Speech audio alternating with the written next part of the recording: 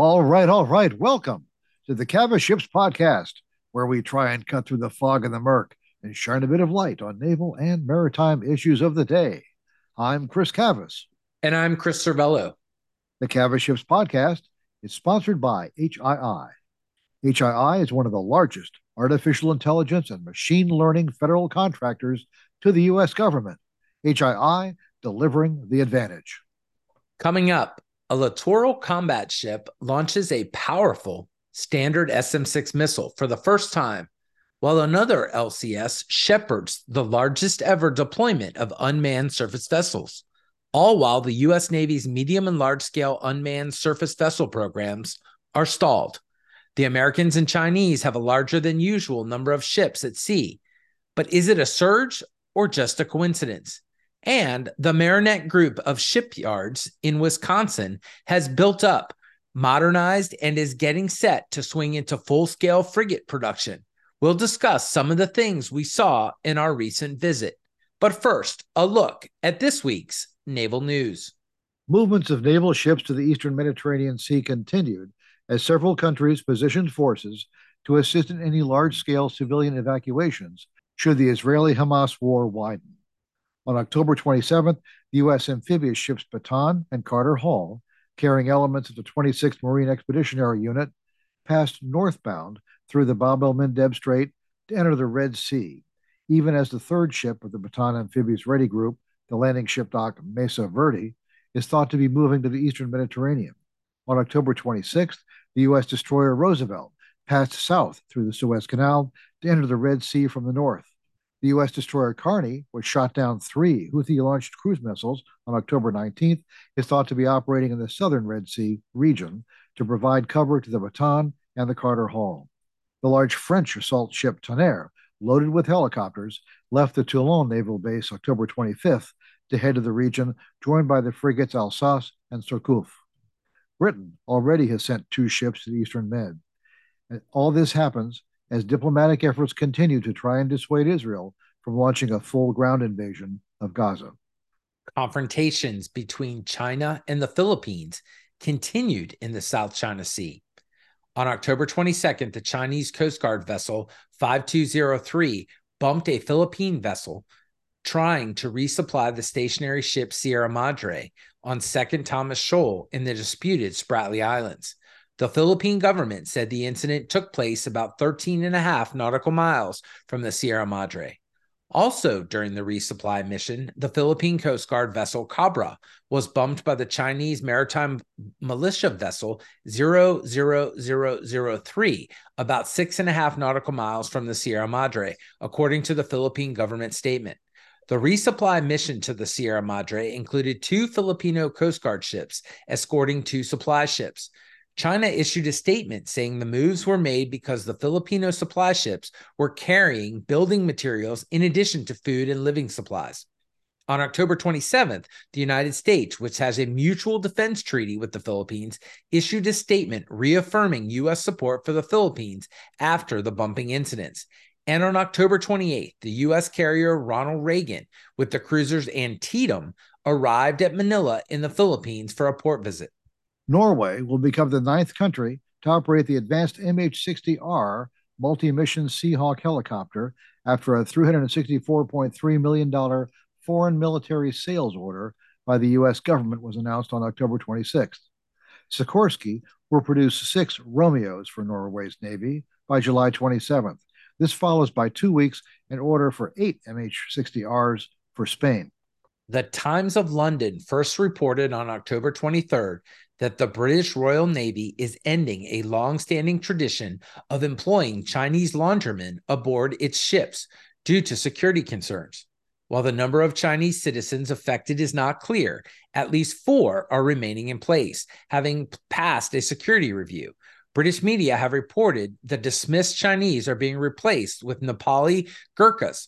First Sea Lord Admiral Alan West was quoted by The Sun saying, "If it is a question of security, the Navy has no choice. But it's sad, as Chinese laundrymen have fought wars with us. Some have even died for us." The littoral combat ship USS Marinette, LCS-25, which sailed away from its building yard at Marinette, Wisconsin on October 19th, is held up at Cleveland, Ohio on Lake Erie, while a strike of Canadian workers against the St. Lawrence Seaway has closed the Welland Canal locks the ship needs to get through to reach the Atlantic Ocean. Negotiations between the striking Unifor Union and the Seaway Management Corporation were to resume October 27th. 13 locks to control access along the St. Lawrence Seaway have been closed by the strike, the first such action since 1968. Marinette is one of dozens of ships stuck by the strike. And in new ship news, Eastern Shipbuilding in Panama City, Florida, finally launched Argus WMSM 915 on October 27th, when the U.S. Coast Guard in 2018 awarded the contract to build the ship. The first offshore patrol cutter was to have been delivered in 2021, but numerous delays, including design issues, production problems at the yard, and a serious problem with the Rolls-Royce supplied propeller shafts, have plagued construction almost from the start. Eastern has 3 more OPCs under construction, but further ships have been awarded to competitor Austal USA in Mobile, Alabama. The new fleet oiler Robert F. Kennedy, TAO 208, was to be christened and launched October 28th in an early morning ceremony at GD NASSCO Shipbuilding in San Diego. The Robert F. Kennedy is the 4th John Lewis class oiler to be built at GD NASSCO for the U.S. Navy's Military Sealift Command. And Navy Secretary Carlos Del Toro on October 27th announced that the future expeditionary medical ship EMS-2 will be named Balboa, after Balboa Naval Hospital in Southern California. The EMS ships will be similar to the Spearhead-class expeditionary fast transports, and like the EPFs, will be built by Austal USA in Mobile, Alabama. And that's to look at some of this week's naval news. All right. It is time for the discussion portion of the show. Chris, before we went on air, you and I made a list of some things that we wanted to cover down on in the next 20 or so minutes.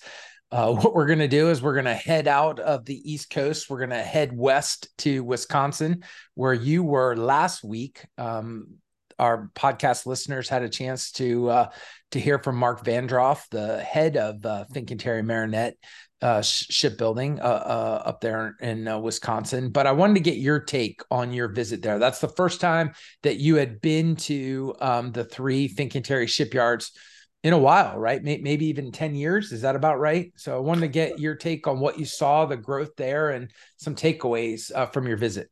Right. Well, you know, one of the aspects of just about any shipyard, at least in the States, is that if you haven't been there for 3 years, you probably should go again because things are always changing. The last time I was up at Marinette to see the main yard for Fincantieri was in 2015.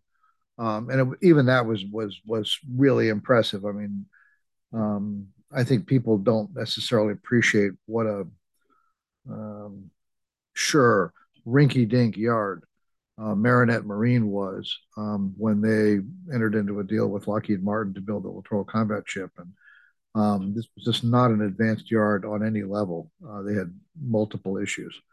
And, you know, in addition to the program itself having multiple issues, there was just the fact that it wasn't a very good yard. And Fincantieri bought that, invested about $100 million right off the bat, and rebuilt that yard in the midst of a major construction program, which was truly an impressive feat.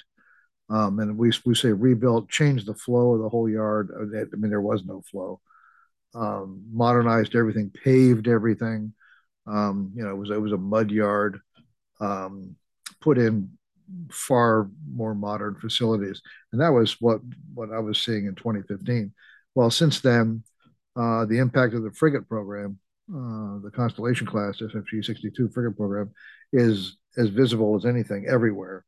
Most of the major infrastructure is done.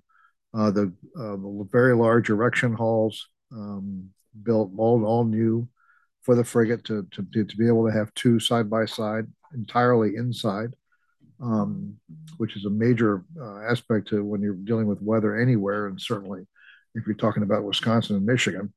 And very, you know, new panel line.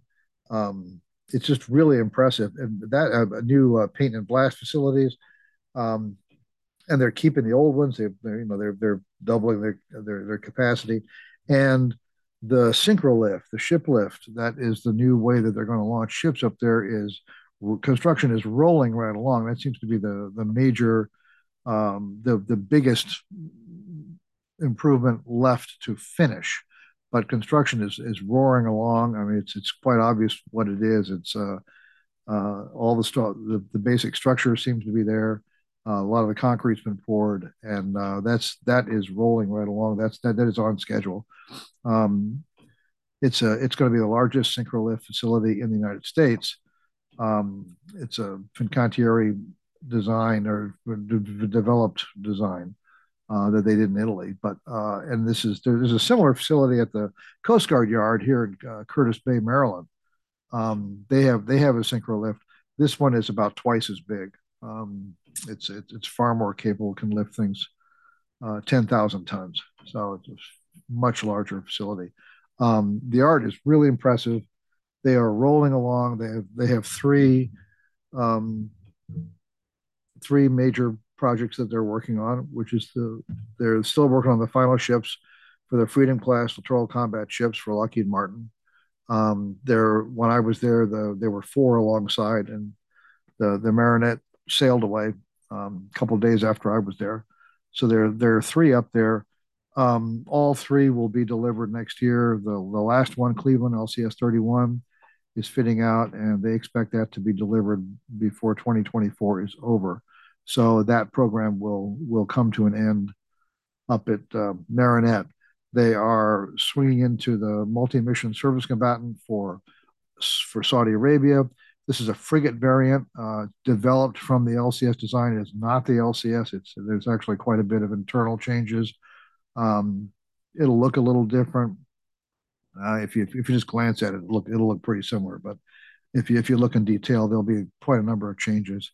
It's a different ship. I saw the first hull that is all come together. They're now installing the superstructure on top of it.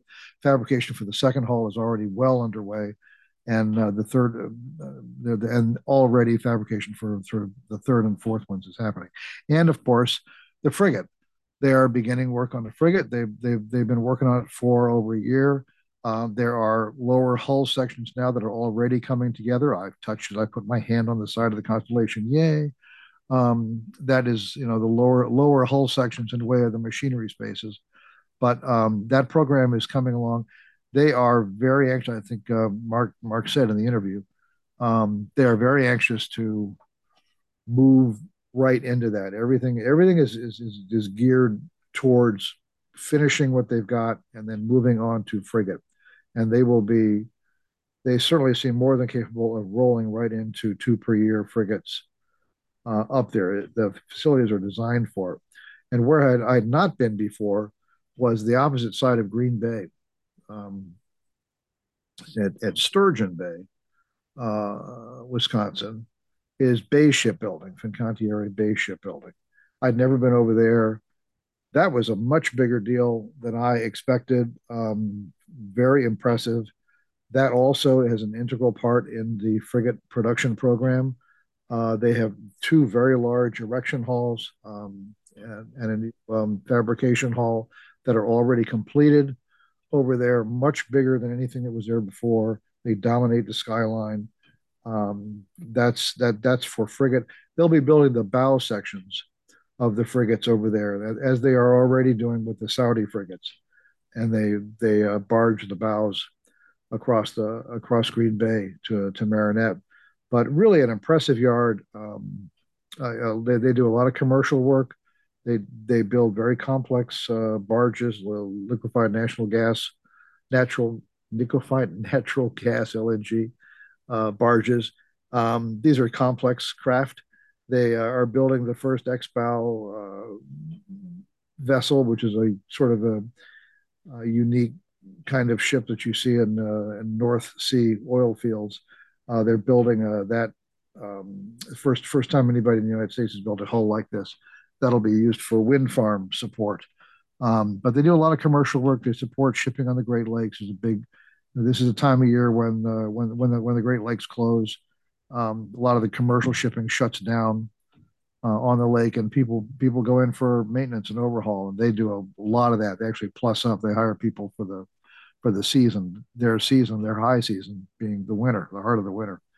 So still very impressive. And I also got a good look at Ace Marine, which is a facility in the little industrial facility along the Green Bay waterfront, and pretty nondescript. You wouldn't notice it. There aren't any big signs anywhere. But they build it's an aluminum fabrication facility, and they build the superstructures for the LCS, which they're done with. Now they're well into building for the Saudi frigates, and they have a big part in the frigate program. There are elements that they'll be building. That also was bigger and more impressive than I expected. But good to see all of it. And this is sort of this is the construct up there, is that everything is not at Marinette. The whole, if you go to see Marinette, that's not the whole shipyard. There are significant parts of it across the bay at Bay Shipbuilding and down at Ace Marine. It was pretty good. One thing that really struck me about Sturgeon Bay, it's in a really, this is all new to me, and this is a real big vacation spot in the summer. So this little town, Sturgeon Bay, the Cape Cod of the UP or something, Michigan or something. It's this charming little town. The shipyard, I mean, as soon as you drive into town, the shipyard is there, looming over the whole yard. But what's interesting is that there are resorts. There's a resort hotel abutting the property with the shipyard, and a lot of new residential construction, nice, townhouses and things, upscale stuff, right next to the shipyard, which is itself has expanded in the last 9 or 10 years. They bought a yacht yard next door, and so there's been all this expansion in the shipyard, and yet they are absolutely in the heart of not just a residential but a resort neighborhood. And a lot of these shipyards, part of the distinction, what makes everyone unique is what's your environment, what does your geography look like, and it's one thing to be in a big city or in the heart of a little town. Marinette, Wisconsin is a small town, but the shipyard is in the industrial part of it, and yet you're right in the middle of people, I don't know, trying to have a good time and also trying to sleep at night. And shipyards tend to make noise. It was just a different aspect of mind your neighbor and be good neighbors, and everybody's coexisting. It was the most distinct um, example of such a thing that I've come across so far. But overall, I mean, it was very impressive. They are absolutely geared towards building two per year, two frigates per year. The it was just it surely it comes across like they're going to do it. Their biggest problem, like as with everywhere, are personnel. Can they get enough people to work there? They need about 400 more employees to really swing into full scale two per year frigate production. And as the LCS program winds down, they gain workers from that program. As they get the Saudi frigates out, they will gain workers from that. So there will be a natural migration across the yard from these programs into the frigate program, but they still need another 400 or so people. And that's, trying to attract people to come up there. It's a certain kind of person who's going to want to come up and like that lifestyle. It is I wouldn't say rural, but it's definitely small town America. The big city is Green Bay. Green Bay is not all that big. Um, it's a fun place. There's definitely stuff to do, but if you like outdoors, they keep pushing that. If you like the outdoor lifestyle, boating, hunting, snowmobiling, all this stuff. There's plenty of that up there, but that remains a big challenge. And as Mark said in the interview, they're offering bonuses to people to come to work there. So please come up. Please think about it. And it's everywhere, and everybody knows about it. I mean, all around Green Bay, in the airport at Green Bay. You want to work at Fincantieri, come on up. So pretty interesting. All right. Well, let's continue our trek west. This time to the Eastern Pacific. As we talked about in the headlines, an SM-6 missile was launched from USS Savannah, LCS 28. And it was launched out of a temporary box launcher. One, it was really good to see the video put out so that you could get a sense of what this looked like from a aft looking camera that was put up on the bow. You see as the missile leaves, it's a familiar path. Looks like it could be coming out of a VLS tube, except our audience knows that there are no such tubes on LCS, and so you can't really see the box launcher in the video. But the ship doesn't really move. It doesn't jerk. I mean, it's off, looks like they're doing 15, 20 knots headed, and the missile comes out no problem. This is quite a milestone for this program for the Pacific Forces. And I would say if I was a Chinese naval officer, I would be a little concerned about this. I mean, this really does up the capability of the LCS platform in the Pacific. It does, and of course, again, this is a temporary installation. It fouls the flight deck. You can't use the flight deck, and so they're stuck with that. But a lot of these innovations, demonstrations, one of the purposes is to really see if the Chinese react. And if they react, how do they react? Is it the kind of thing that worries them?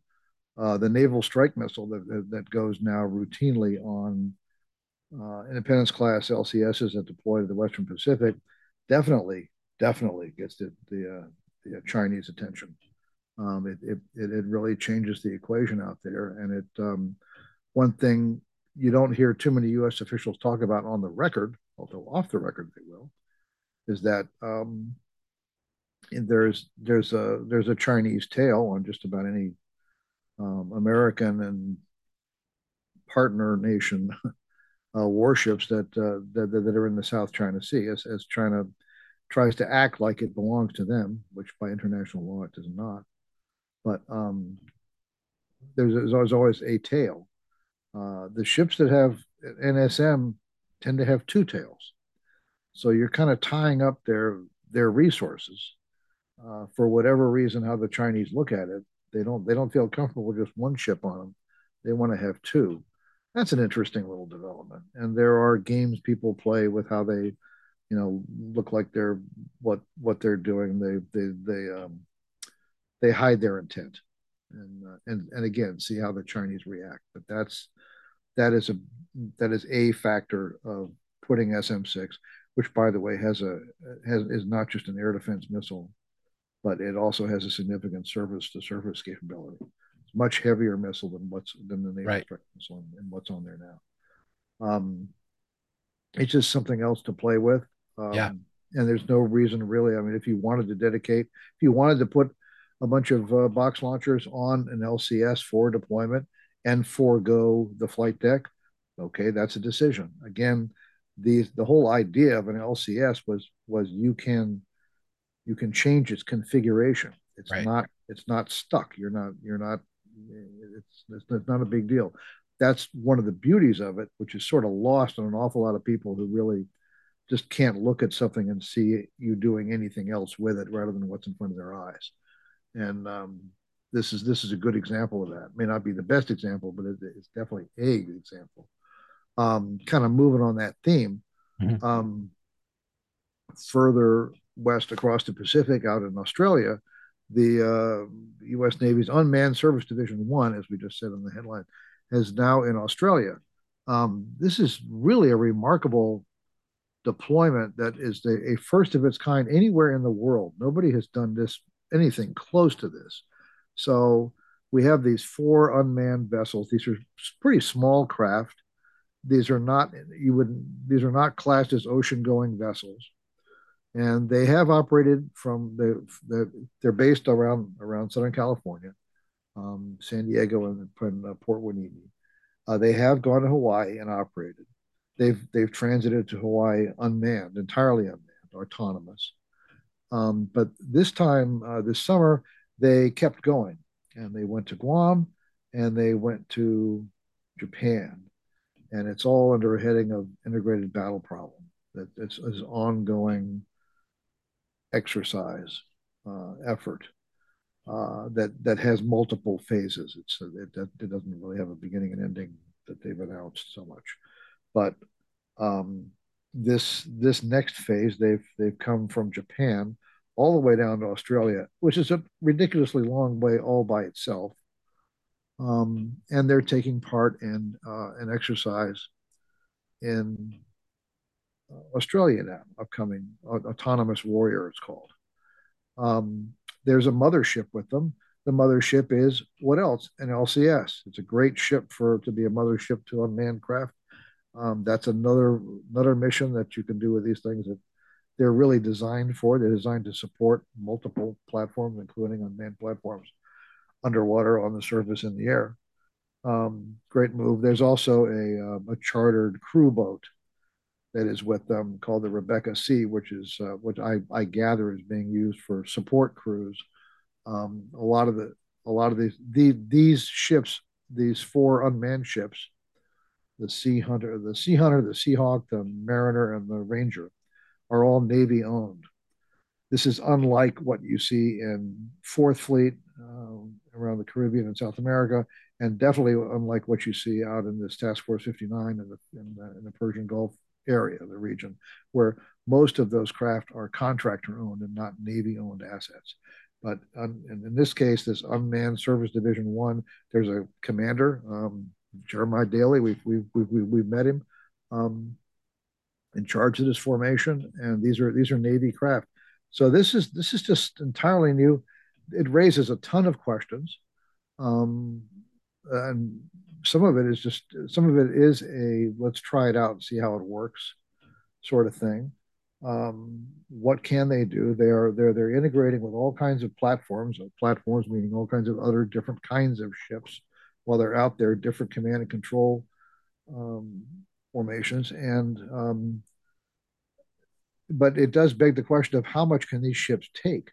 I don't know. I mean, that's a question from me. Is that Right. these are not transoceanic ships, and when you design and build a ship, it's one thing to design and build a ship that to operate just around the Mediterranean, the Baltic. It's another thing to want to cross the Atlantic or go across the Pacific, and this are entirely different sea states, and they're at sea for quite a long time. These aren't day trips; they're not 3 day trips, and they're not that high speed. So you got to wonder about the pounding of the ocean on these craft, and can they maintain their efficiency?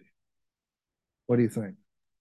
Well, I mean, I think that we're going to learn, and I think that as we do these types of exercises, you're going to get a sense for, as you mentioned, how they interact with the mothership, whether it's an LCS or some other vessel. What type of sea state they do best in, what the wear and tear is, whether it makes sense to build these ships overseas. I mean, I could see a situation where, we buy these or we contract them to be built by the Australians, to be built by the Japanese, to be built by, pick somewhere in the Middle East. And then, then you don't necessarily have to worry about the transoceanic, or you make them so that you could throw one or two of them, depending on the size, on a heavy lift ship, and you put them out there. So, Right. I mean, I think this is all part of that learning process. But I was really happy, as you said, to see them down there, and I mean, that we hear so much about unmanned, and it's great to see the radio controlled stuff, in Fifth Fleet. But I mean, this is to me a real step forward. And then especially as we've talked about many times on here, to see them interacting with LCS is just, it's coming to life. And I think it's important for the Navy to see it, for Congress to see it, for the Chinese to see it. This was a good week for that program. It was, but it now begs the question of where is the beef in terms of the Right. follow up? Okay, this is great. What do you do now? These are demonstration ships. They're not designed to be operational entities. They're designed to carry out concepts to see how they work. Um, but the Navy Unmanned Surface Vessel program is not happening. It's not happening. Right. There's a lot of talk, and frankly, I'm just about any flag officer now. Anybody wants to make a speech about talk about these capabilities, that's great. Where's the money? Show me the money, and Yeah. it's not there. So we have this the medium, all this nominally is leading up to what's called the medium unmanned surface vessel MUSV and the large USV. The large USV is mired in a design contract competition that was awarded in July 2022, and we're only halfway through it. It runs till September 24, where 6 different companies are coming up with concepts about what it could be. That's it right now. That nothing is going to happen, even when it's done in 24. What happens after that? I don't know. What's the plan, Stan? At the moment, there's nothing. Maybe it'll magically show up in the budgets of 25 budget when it comes out in February, but it's not there now. And nobody's talking about what's next, what follows. The medium USV, it's only one boat, and it's not happening. It was awarded to L3 Harris. They subcontracted with Swift Ships to build the boat. L3 Harris does all the systems. Somebody else builds the boat. Swift Ships, which normally would expect to would be a yard that has a ton of experience, they build a lot of craft. What's the problem? L3 Harris has issued a cease and desist order in September against Swift Ships for non-performance on this program. And at the moment, I don't think there is a boat. I think it seems to me like the next step is that they're going to look for somebody else to build a boat, which, by the way, is what happened with another one of these smaller USVs, right, similar to what's deployed right now, the Vanguard. They had a deal with Swift Ships to build this boat, Vanguard, which is kind of a modified crew boat design. That failed, and they had Austal build that hull, and Austal is building that hull now. But it's really, it makes it, but that's it. Even if it was working, even if the MUSV program, it's only a boat. What's the plan? What do you want to do with it? I've talked to program people here in Washington and NAVSEA who are very enthusiastic. They think they've done the work. They're ready to go. They're ready to move ahead. They're, persistent doubts. There's always somebody new coming along who's not been following it, who now wants to review everything again. It's one of those situations. Has been. That's an aspect of it. There are doctrinal issues about what do you want to do with them, who uses them, how do you do command and control, what are their are they adjuncts to something, or just how does that look? What does an unmanned surface vessel with combat capability look like? The Navy's still working through this, and it really is. It's kind of amazing. And then you look at what's happening in Ukraine, and the Ukrainians are now pumping out all these little suicide boats that are having an incredible effect in their war. I mean, Right. this is asymmetric warfare at its finest, where that unmanned platforms, including aerial platforms, have essentially driven the Russian Black Sea Fleet from their forward base in Yeah. Sevastopol to pull back to Novorossiysk, and that this is really impressive. And we have been involved in this back, in the background. Um, but where's the money? So it's just not there. It's pretty impressive. Well, let's keep moving to this time now to Fifth and Sixth Fleet. So keep going west, and let's talk about what is slowly over the last 2 weeks turned into quite a naval buildup in Fifth and Sixth Fleet. Let me just do a quick review of what we have in that area or what's headed that way. The Ford Carrier Strike Group, which is obviously the Gerald R. Ford with the cruiser Normandy. You've got Thomas Hudner. You've got Ramage.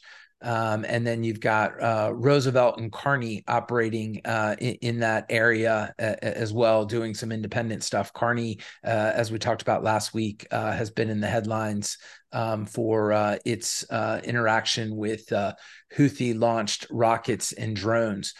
You've got the Bataan ARG, which is in the Gulf of Aden. That includes the Bataan, the Carter Hall, and then Mesa Verde was disaggregated from the ARG and is operating independently. You've got the Ike Carrier Strike Group, which is headed to the Mediterranean, and what we're being told is presumably to Fifth Fleet to take up station there. So eventually you'll have that carrier strike group in Sixth Fleet and in Fifth Fleet.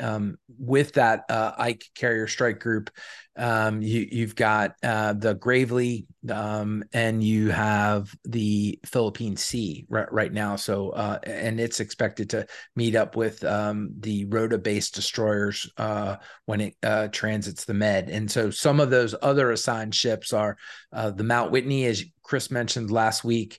We've got the Laramie and the Leroy Grumman on the replenishment side. And then we have the Steedham, McFall, Arleigh Burke, Paul Ignatius, Bulkley. Those are the destroyers that are either Rota-based or are part of SNIGM, the Standing Naval Standing Naval Group, which is part of NATO forces in the region. And then you've got a number of Coast Guard cutters, which are operating in and around Fifth Fleet as well. So quite a bit of U.S. Naval capability over there to reinforce Israeli efforts to send messages to the Israelis that we have their back, but also, and probably more importantly, if you've been listening to messages come out of the Pentagon and out of the White House, meant to send messages to Iran and Syria that, hey, don't escalate. That we're here. We hear your rhetoric, and if you act up, we've got quite a bit of force that is ready to respond. And then, as an aside, it's interesting. The Chinese have, I guess I would say, a larger than normal group of ships in what is our Fifth Fleet AOR. They have the 44th PLA and Naval Escort Task Force, which includes 3 ships. And then they have the 45th PLAN Naval Task Force. The 44th is in the Persian Gulf, and the 45th is hanging out in the Gulf of Aden. And they're expected to do a bit of a turnover. So this is coincidental that you just happen to have both of these Naval Escort Task Forces in the area at the same time that all this is breaking out. Chris, your thoughts on first the Chinese and then on, what we have on the U.S. side. And I didn't even get to the NATO ships. Maybe we can talk more about that next week, but quite a bit of gray hull and white hull in those waters. There is. And, while there are, so the Brits have sent a couple of ships over. The French just, as we said in the news, sent a large assault ship. And they already have 2 frigates that are over there. And there are other people that have assets that they're not talking as much about. But a lot of the NATO groups have also canceled their port visits, and everybody's standing by, waiting for whatever comes next in this Hamas, Israel, Gaza situation. A lot of it obviously is there for in case of evacuations, mass evacuations that want to happen very quickly. And by the way, there's awful lot of air assets that have gone out there too, including a lot of Air National Guard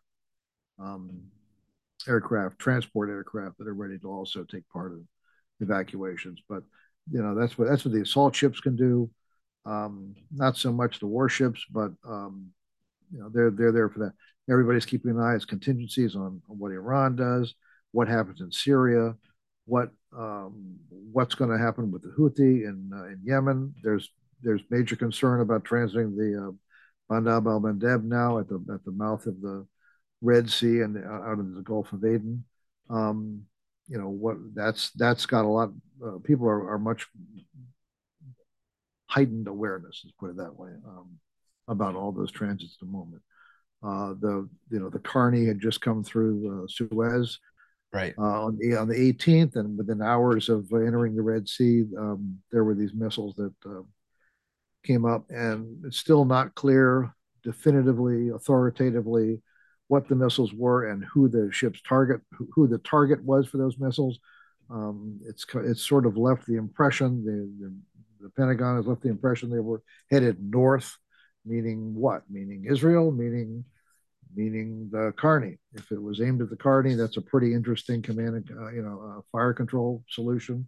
that the Houthis came up with, launching missiles from the lower end of the Red Sea.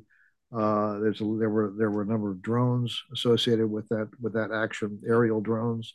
Were they doing targeting from the aerial drones? It's pretty impressive if they were. If those missiles were actually aimed at the ship, that's another new dimension of capability that maybe had not been assigned any to to outfits like the Houthi rebels in Yemen. But they're supplied largely from Iran. But so I mean, you had some thoughts on that? It's hard to not look at what the Carney dealt with from the Houthis and what U.S. forces in Iraq and forward Right. bases in Syria are dealing with, and not believe that they are linked and that Iran is the common denominator. It just would seem like it's too much of a coincidence. Right. And so I think that, as I've talked to people, I mean, the ship believed that they were a target of those inbound assets. By all accounts, they performed the way you're supposed to perform, using SM-2s to shoot down the single digit number of Houthi rockets, and then using the 50 cal and other ship self defense assets to shoot down the drones, Gunnery. which were described to me as anywhere between the size of a Scan Eagle and a medium size drone that you may see in the U.S. inventory. So this is all new to a lot of these folks. I mean, they train for the swarm and they train for ship self-defense, but I'm not sure that Carney really thought that they might encounter this. It had been a while since the Houthis Right. had shot at U.S. warships. So yeah, I mean, everybody appears to be on heightened alert, both from okay, what's Israel going to do next, and then also what could Iran deal with? If you saw the rhetoric this week out of the Iranian ambassador to the UN, I mean, he definitely ratcheted up the rhetoric aimed at U.S. and Western forces, and Right. said that they would be brought into danger should Israel escalate this conflict. Right. The, the old classic word tinderbox, which is definitely a Yeah. last century word. But it's yeah, everything's primed to just blow up here in any way from Sunday. So I'm not lost on an awful lot of people dealing with it. One thing to talk about though is that you talk about the Chinese. So just it is a I've heard military people characterize some of these naval movements and the Eisenhower and all as a surge, and they're not. It just so happens, and that it's sort of hard to believe given the timing of it all, but it does just so happen that the deployment of the Carl Vinson group from the West Coast, the deployment of the Ike group from the East Coast, these been scheduled for a long time. It just so happens that they took place almost simultaneously, which is not usual.